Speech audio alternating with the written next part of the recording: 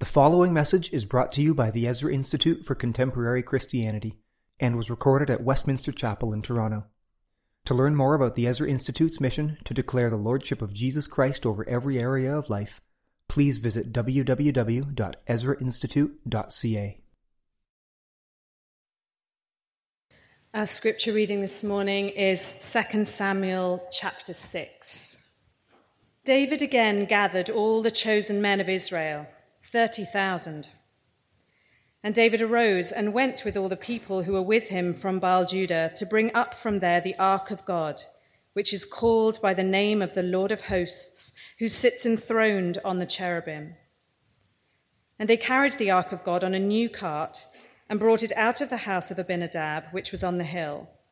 And Uzzah and Ahio, the sons of Abinadab, were driving the new cart with the ark of God, and Ahio went before the ark. And David and all the house of Israel were celebrating before the Lord with songs and lyres and harps and tambourines and castanets and cymbals.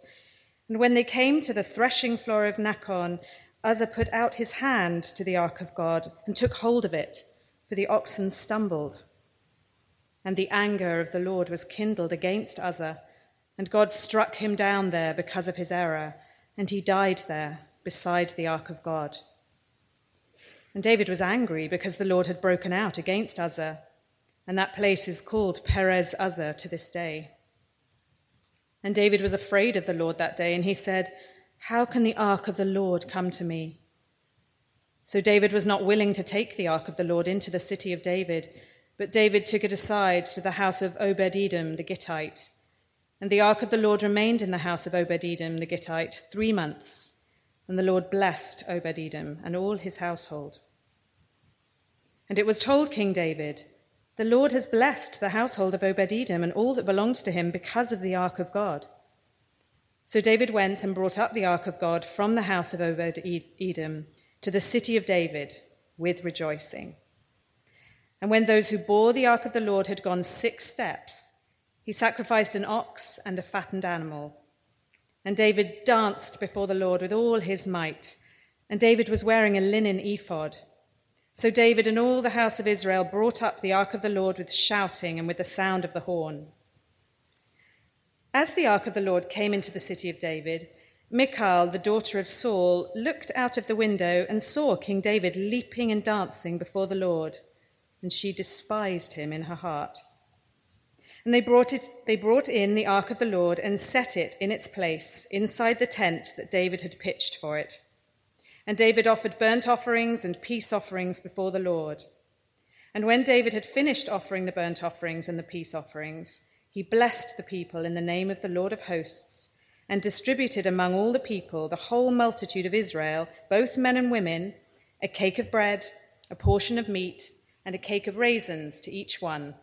Then all the people departed, each to his house.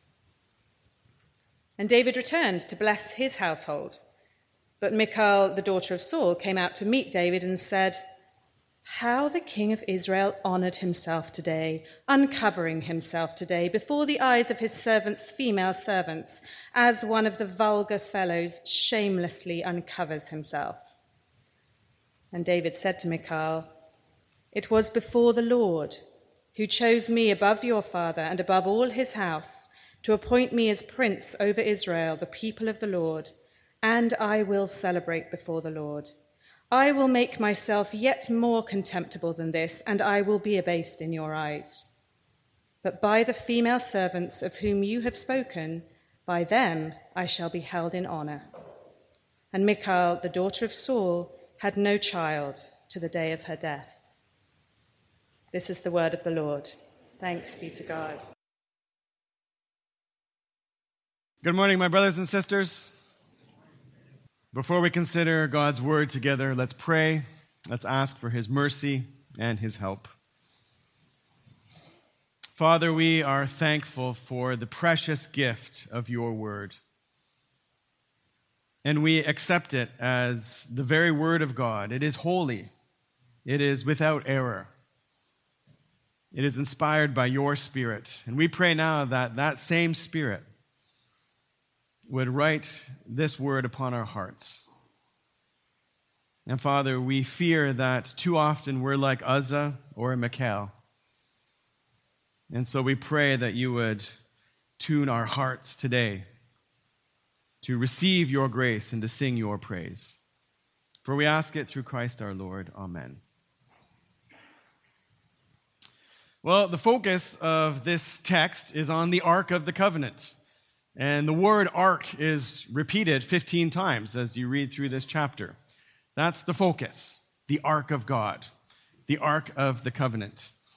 And as you know, last year we went through 1 Samuel, and it just so happens that if you were with us last year, it was exactly a year ago that we were considering the Ark of God, the Ark of the Covenant. Because 1 Samuel chapters 4 to 6 deal with the Ark of the Covenant. And on the first 2 Sundays of February 2019, that's where we were. And in God's providence, here we are exactly 1 year later, and we are again turning our attention to the Ark of the Covenant, the Ark of God. Now, for us, it's been a year, but for the people of Israel, it had been 70 years since the Ark of God was brought out into public, since the Ark of God had been the center of Israel's worship. And the occasion was David's bringing up the ark to Jerusalem. He had conquered Jerusalem. He had established his kingdom there. There was a united Israel.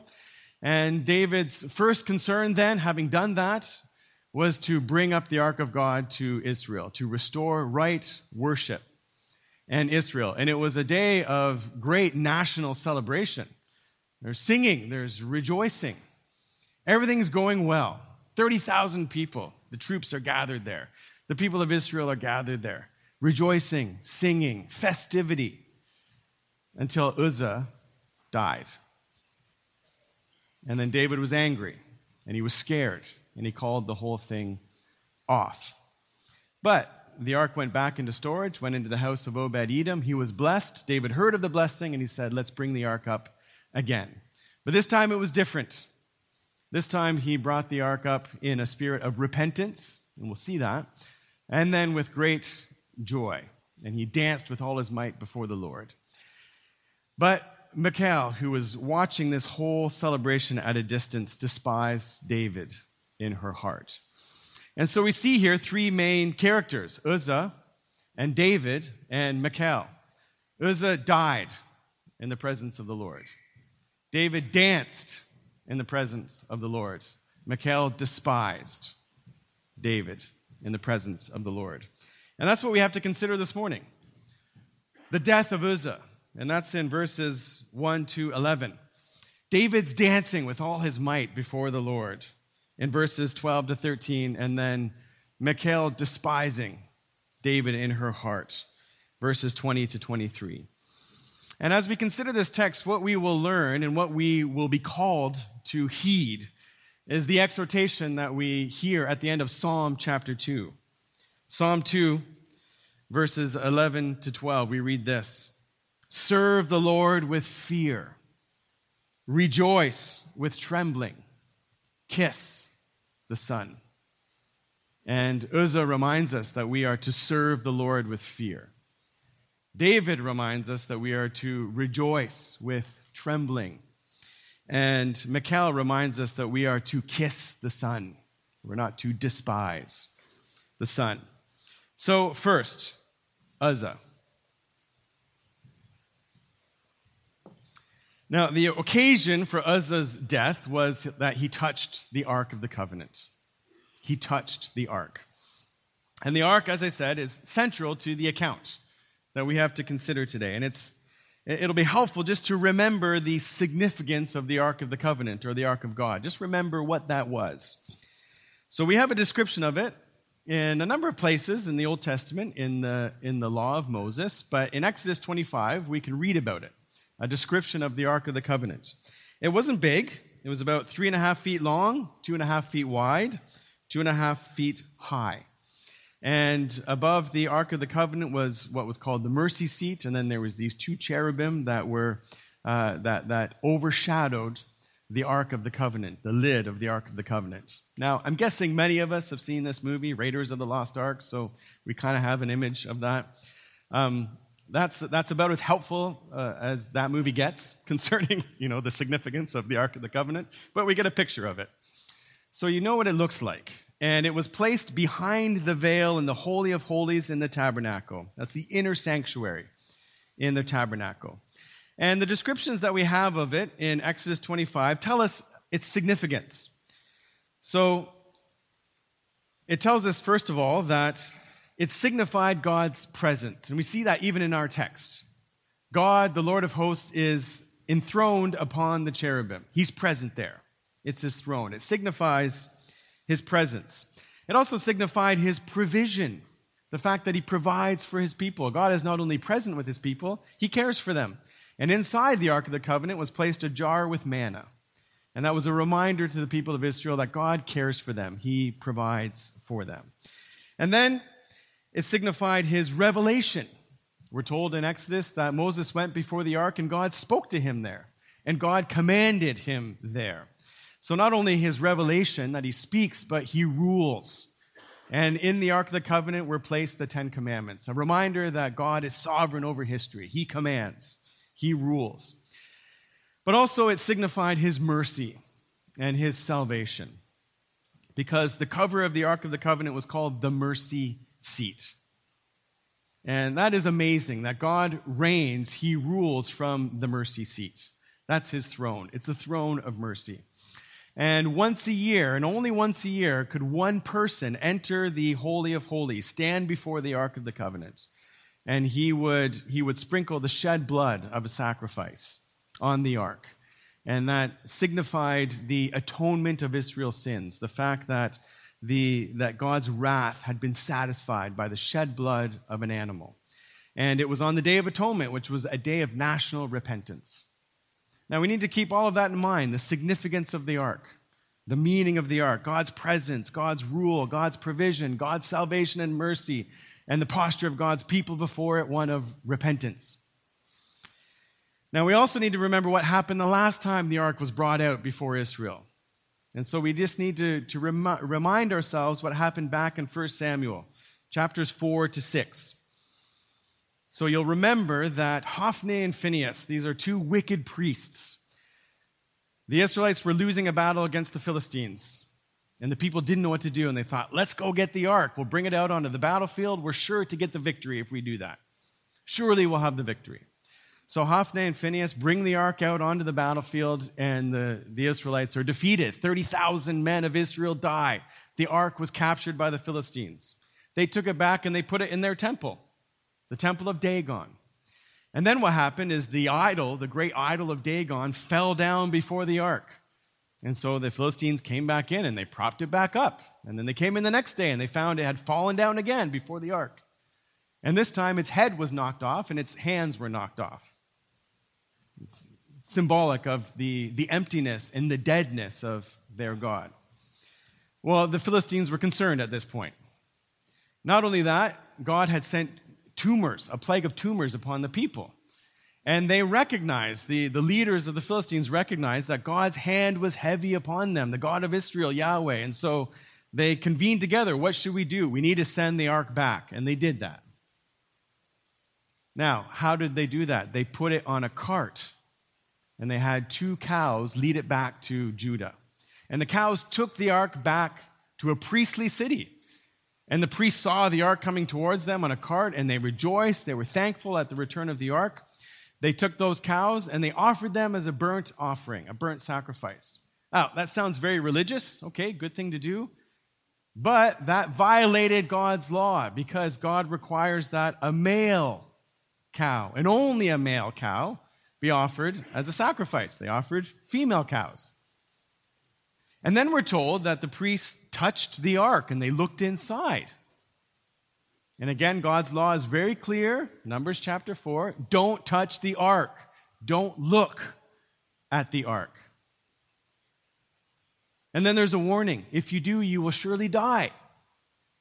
And what happened? 70 priests died that day. And the people were terrified, and they sent the ark off into storage, into Judah, into Baal, Judah.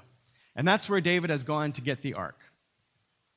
Now, this is all in the background. This is all in the recent history and experience of the people of Israel. So we would have thought, we would have hoped that David and Uzzah would have remembered what happened and would have been careful to obey God's command concerning the Ark of the Covenant. But they weren't. They weren't. David just wants to throw a celebration. Nothing wrong with that, with rejoicing. But there's no attitude or spirit of repentance. There are no burnt offerings. And Uzzah puts the ark on a cart. Now again, in Numbers chapter 4, it's very clear that whenever the ark is transported, it needs to be carried by the priests. And in fact, on either side of the ark were 3 rings, and a pole was inserted in those rings, and the priests would pick up the ark on their shoulders, and they would walk with it. The ark of God was to be carried by priests. It wasn't to be put on a cart and pulled by oxen. And again, the warning is, if you don't follow these commandments concerning the ark, you will surely die. It's there. Uzzah should have known better. David should have known better. Now, why would Uzzah want to put the ark on a cart? Why did he do that? And we're not told. We don't know his motivations. We do know that he was the one who was taking care of the ark. He and his family all those years. He was used to it. It was familiar to him. He had cared for the ark for a long time. And he may have seen and remembered that the Philistines had put the ark on a cart and it was drawn by oxen, and he may have seen that and thought, hey, that's pretty efficient. That's a good way to do it. We don't need 6 people to come and carry it. We just need, 2 priests. It's just him and his brother. He can lead the oxen. I'll walk beside. And he thought, there's a little bit of Philistine technology. And the Israelites and the Philistines had a relationship where the Philistines had better technology. That was the case. And so Uzzah may have thought, hey, that's an improvement upon God's instructions. This is a better way to do it. It's more efficient. It's better managed this way. There also may have been a religious motivation. So this way the ark is it's out of harm's way. It's at a safer distance. Let's keep God's presence at a safe distance from people. Having 6 priests right there carrying it, that could be dangerous. Put it on a cart, hey, we'll be okay. We'll keep God at a safe distance.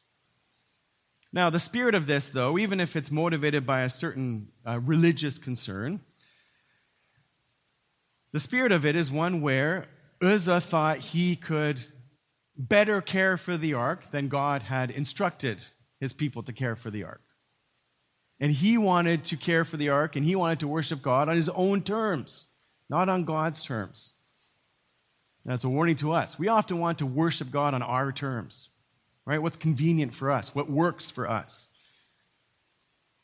But what Uzzah was doing when he did that is he was treating God like the Philistines treated God. He was treating God like a Philistine idol. And that's the implication for us when we seek to worship God on our own terms. Now, as I was thinking of this, I was thinking of analogies in the history of Christianity and the history of the church. And I think we see something similar in the way that the Mass has been celebrated through most of the history of the Roman Catholic Church.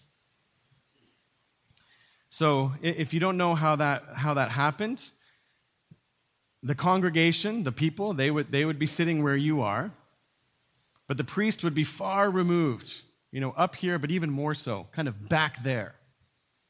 And the priest would have his back turned to the congregation, and he would be muttering various prayers in Latin. The people wouldn't be able to understand that. And then when they went to serve the Lord's Supper, when they went to celebrate the Mass, they wouldn't give the cup of wine to the people.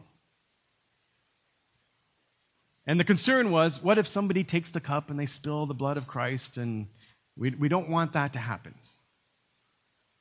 And then the people would kneel down and they would open their mouth, and the priest would take the bread and he would put it in their mouth. We don't want to give it to the people. Again, are we going to put the body of Christ in people's hands? What if they drop it on the ground? And the concern here is, all right, worship needs to be well managed. We need to keep people at a safe distance. That's what Uzzah was concerned about. But that kind of worship is dead. And Uzzah was dead. And I would say even before he dropped dead on the threshing floor of Nacon, he was dead. He was dead before his God. In love, God comes down to us, and he's willing to have his ark carried by priests. And in love, God comes down to us. And he's pleased to have this bread and this wine handled by you. For you to take the cup. For you to take the bread. To receive it. To eat it. He's not concerned about that. He doesn't want to be kept at a safe distance. He doesn't need to be well managed. Well cared for. Well, that's the Roman Catholic Church. And we may think, well, evangelicals, we've had the Protestant Reformation. And by the way, I am thankful for Luther and others' debates and battles to reform not just theology, but the worship of the church. I'm thankful that we come forward and receive the cup and the bread every Sunday. But let's not think that as evangelicals somehow we've got it figured out. Because I think we are guilty of the same thing when it comes to our singing in church. So the expectation, and this is the practice in many churches, is that you've got the professionals up front, and they're performing the music for us. And it's just like the priest in the Middle Ages who's performing the Mass. And we come and we watch the performance. And that's kind of like putting God on the ox cart. We'll stand back. We'll let other people do it. Now remember what Psalm 22 verse 3 says. God is enthroned upon the praises of his people. So in Israel, God was carried by the priests. The Ark of the Covenant carried by the priests. But he was also enthroned upon the praises of his people, which means when we come together on a Sunday morning and we sing God's praises, we are carrying the Lord. We are lifting him up. He's enthroned upon our praises by our singing. And I fear that we have the spirit of Uzzah when we just sort of show up and watch other people sing.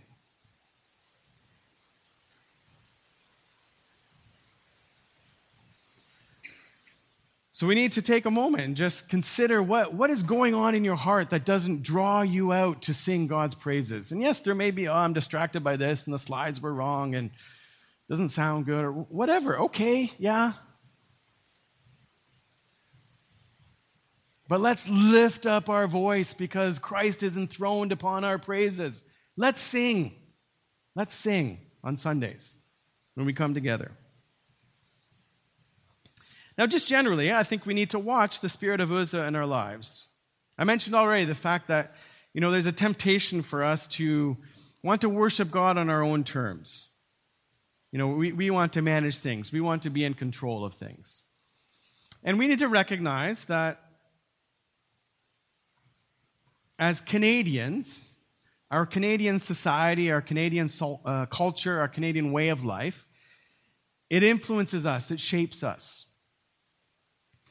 And we live in a society that is both, on the one hand, we've got state socialism.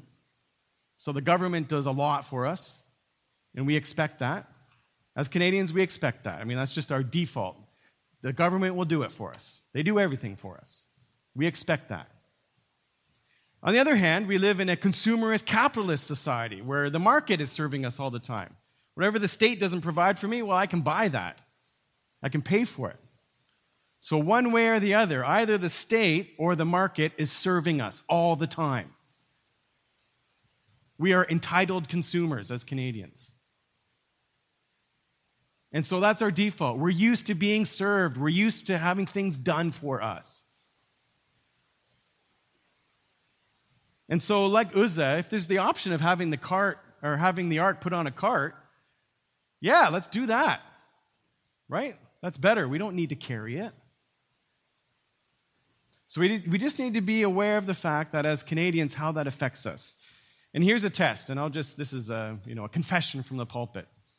I confess that if I go through the McDonald's or the Tim Hortons drive-thru, and I open up my bag on the way, I'm driving away, and they've got the order wrong, what an injustice. I'm just, come on. Sat in the drive-thru for 10 minutes, and I clarified it twice with the order, and this happened recently. I wanted a double cheeseburger for Sam, and they gave us a double quarter pounder with cheese, which, I said to Sam, it's better. But I was kind of annoyed because I tried to make it clear, what we had ordered. But that just says something about how we are as Canadians. We're very entitled. We think everything is going to be served. We're being served all the time. And then we come into church, and this is a worship service. We don't come here to be served, right? We come here to serve.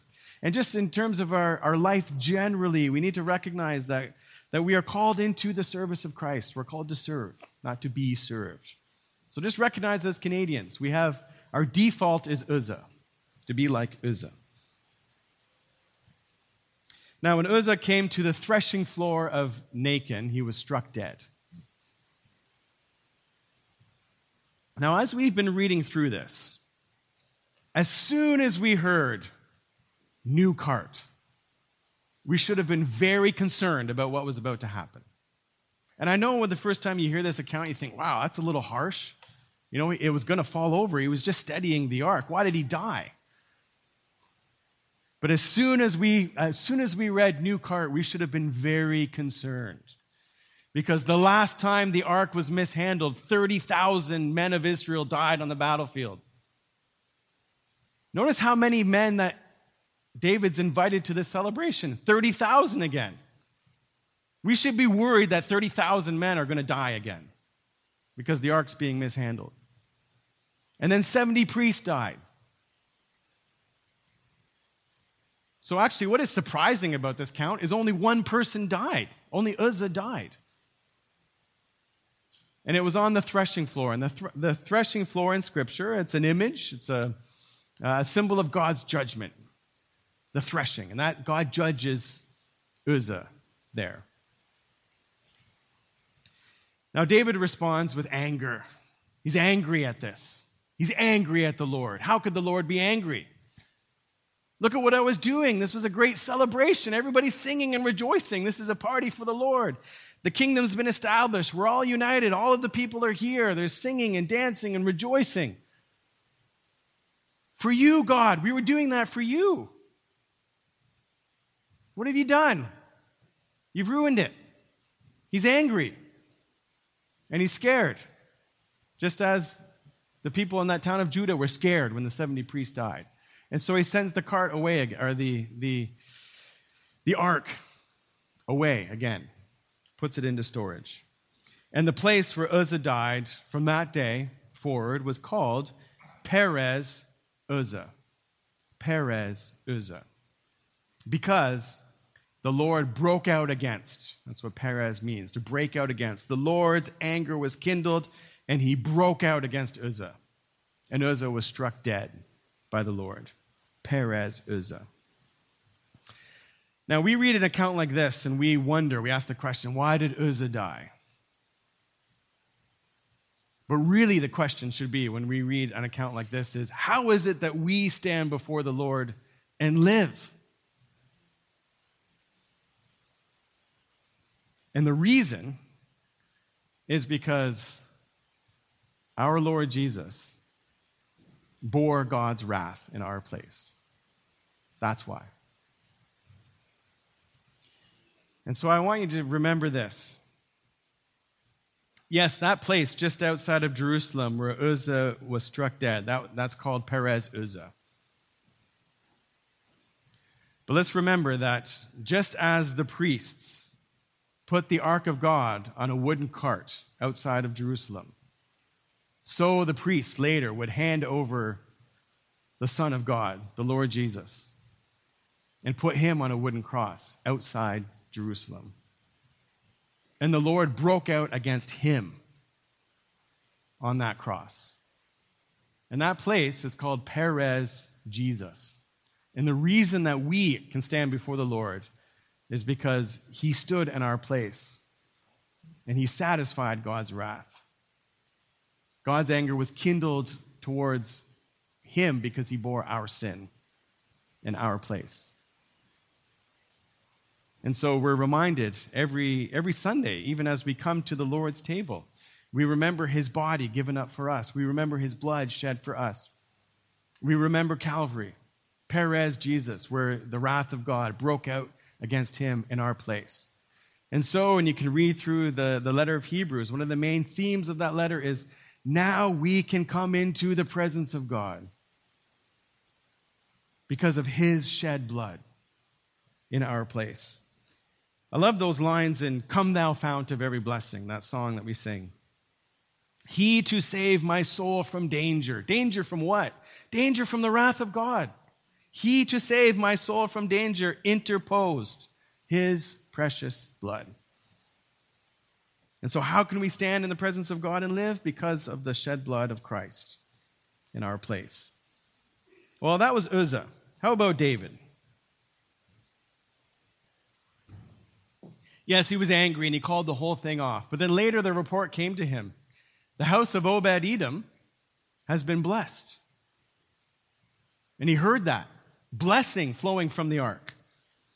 And so we pick this up in verse 12. You can look at it with me. So David went and brought up the ark of God from the house of Obed-Edom to the city of David with rejoicing. So yes, there's rejoicing again. There's celebration again. But verse 13 is key. And when those who bore the ark of the Lord had gone 6 steps. Now notice that. When those who bore the ark of the Lord, David gets it now. He's obeying the word of God.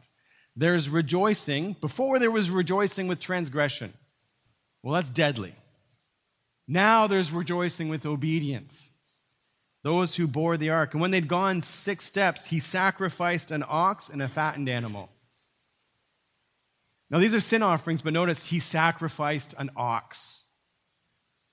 The ox that had been pulling God along now is sacrificed. This is a public act of repentance. And that's our posture before the ark. That's our posture before our Lord, before this table. It's one of repentance. So yes, there's rejoicing, but there's rejoicing because there is obedience and there's repentance. But notice how that joy then is expressed. Verse 14. Kids, if you have your little sheet that you're filling out, this is the key verse. Verse 14. And David danced before the Lord with all his might. I love that sentence. David danced before the Lord with all his might, and he was wearing a linen ephod. Obedience and repentance leads to joy, and that joy is expressed through David's dancing. And he danced with all his might. And the image that we get there is David leaping and David twirling. You know, he's pirouetting. He's jumping and spinning and leaping and dancing with all his might. And I think at that moment, David was the most free he'd ever been. You know, pure freedom in the presence of God. He was the most himself that he'd ever been. And yes, he was a king. But notice what he does. He takes off the crown. He takes off all of his military and royal armor. You know, a humble linen ephod. Because yes, he's the king, but before the Lord, he is a worshiper. And he worships with all his might. And he leaps and he dances. He is fully alive. He's fully himself. And yes, there's all kinds of people around. But he's doing this for an audience of one. He's doing this for his Lord. He's doing this for his God. And quite frankly, he doesn't care. Right? He's not, whatever people may think about this. And notice there are people thinking about this, because meanwhile, Michal is looking at a distance through her window. And she's despising him. Now, when David arrives in Jerusalem, he offers a burnt offering and a fellowship offering. That's significant. The burnt offering was an offering which was wholly burnt up before the Lord, and we're told in Leviticus 1 that it was a pleasing aroma, a soothing fragrance before the Lord. And that language of pleasing, of soothing, of aroma, of fragrance, that carries the idea of propitiation. That means the wrath of God is being satisfied. And so he offers these burnt offerings as a recognition we are a sinful people in your presence, but by means of this offering, your wrath is satisfied. So we can be in your presence. And we know that all of those offerings were pointing to Christ and his once-for-all sacrifice to propitiate the wrath of God. And then he offers fellowship offerings, and these were meals. It wasn't a whole burnt offering. The food was cooked, and it was shared, and it was eaten. And it signified the fact that because of God's mercy and love and the forgiveness of our sins, we can now dwell in his presence, and we dwell together in his presence, and we eat at table with him and with one another. Now, all of this is God's gracious provision and blessing for his people, and David receives it.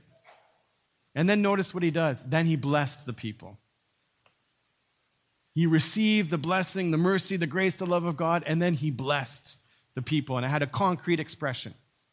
Cakes of bread. Raisin cakes. These things were distributed, given to the people.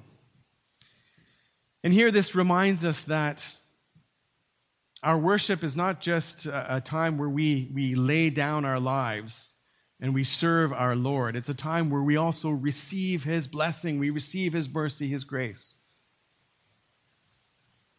My hope is that every Sunday is a day like that day for David. A day of leaping and dancing, of worshiping with all our might, of receiving the fullness of God's blessing, his mercy, his love. And then David goes out and blesses others, and so do we. And we're not just containers, receptacles of God's blessing and love. We're conduits of that. It flows through us. It overflows. And we go out there in the world, and I recognize that this is a pretty unique time on a Sunday morning when we're together. And the rest of our lives is nothing like this. And it's very easy for this time to become detached from the rest of our lives. We live in a world that's very hard. It's difficult. It's sinful. It's broken.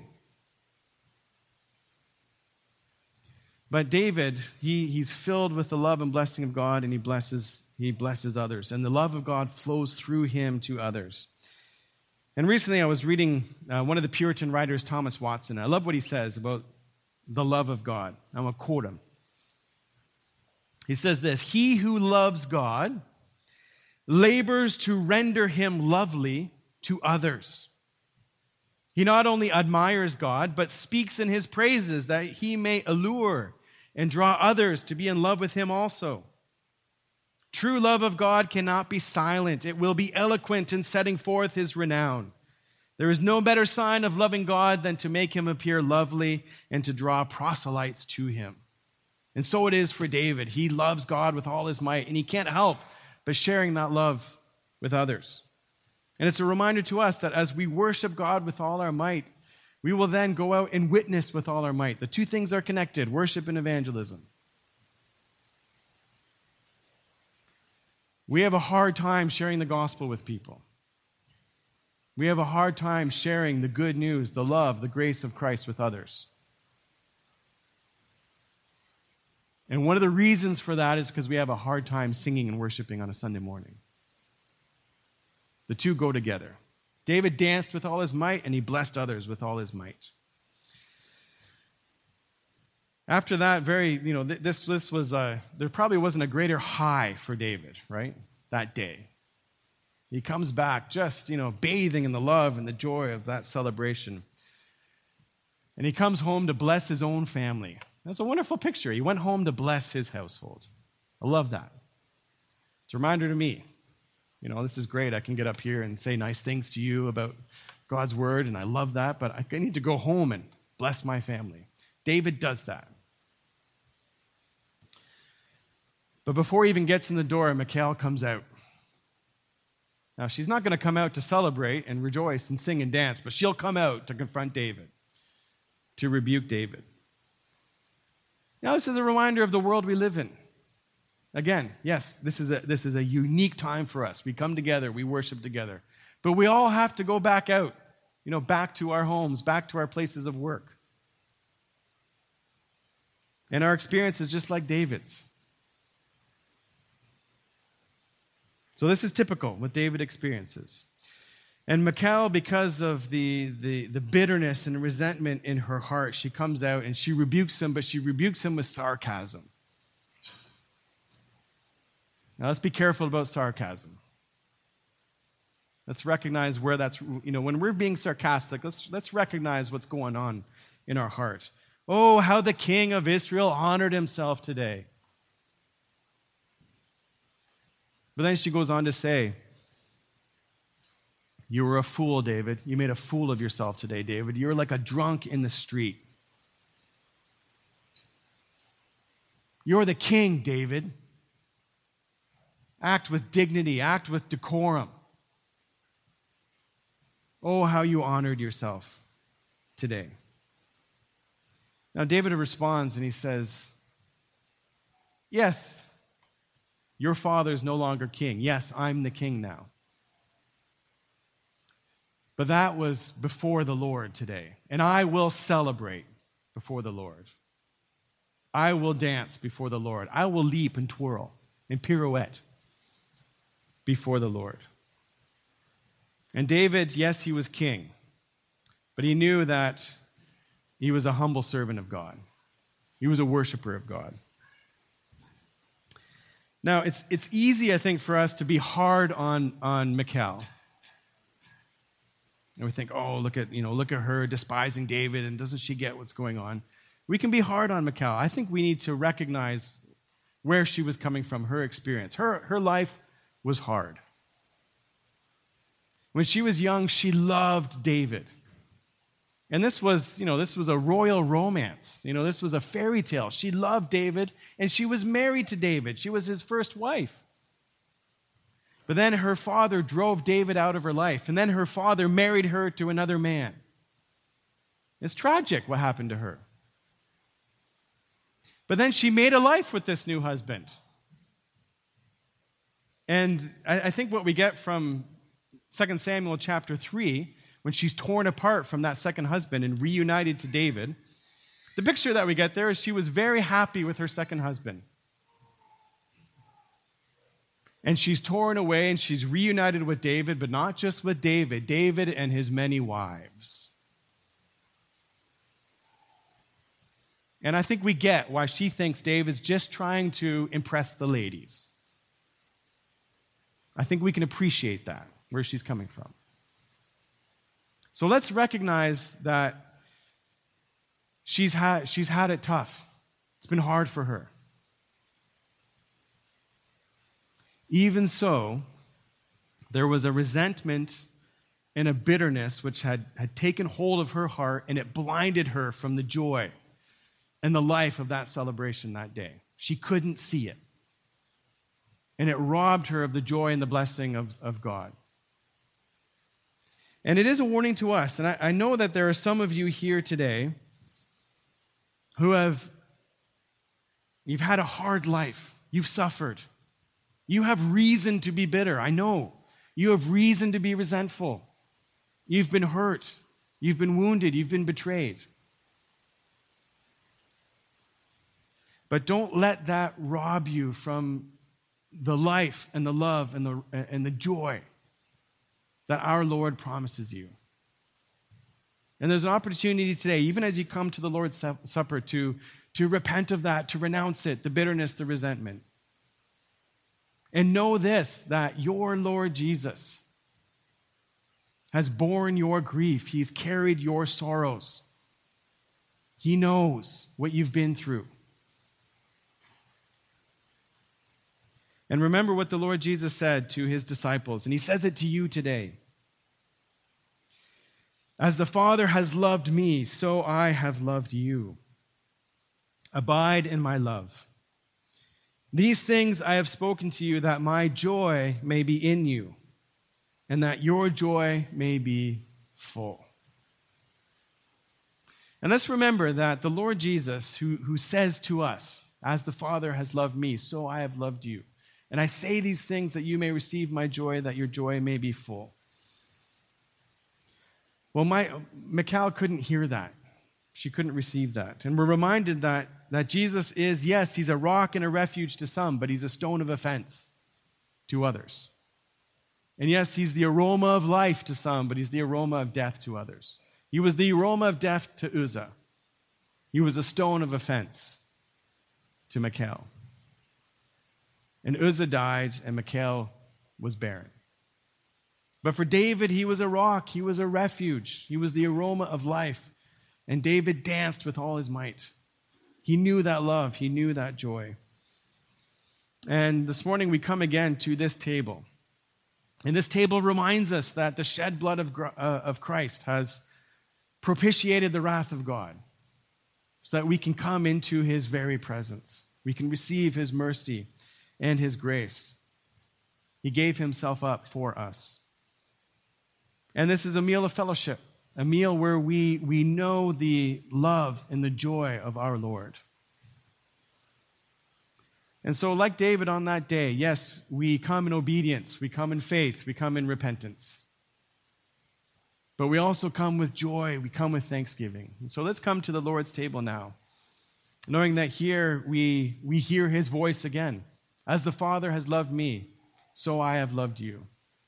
And he says this to us that we may receive his joy, and that our joy may be full.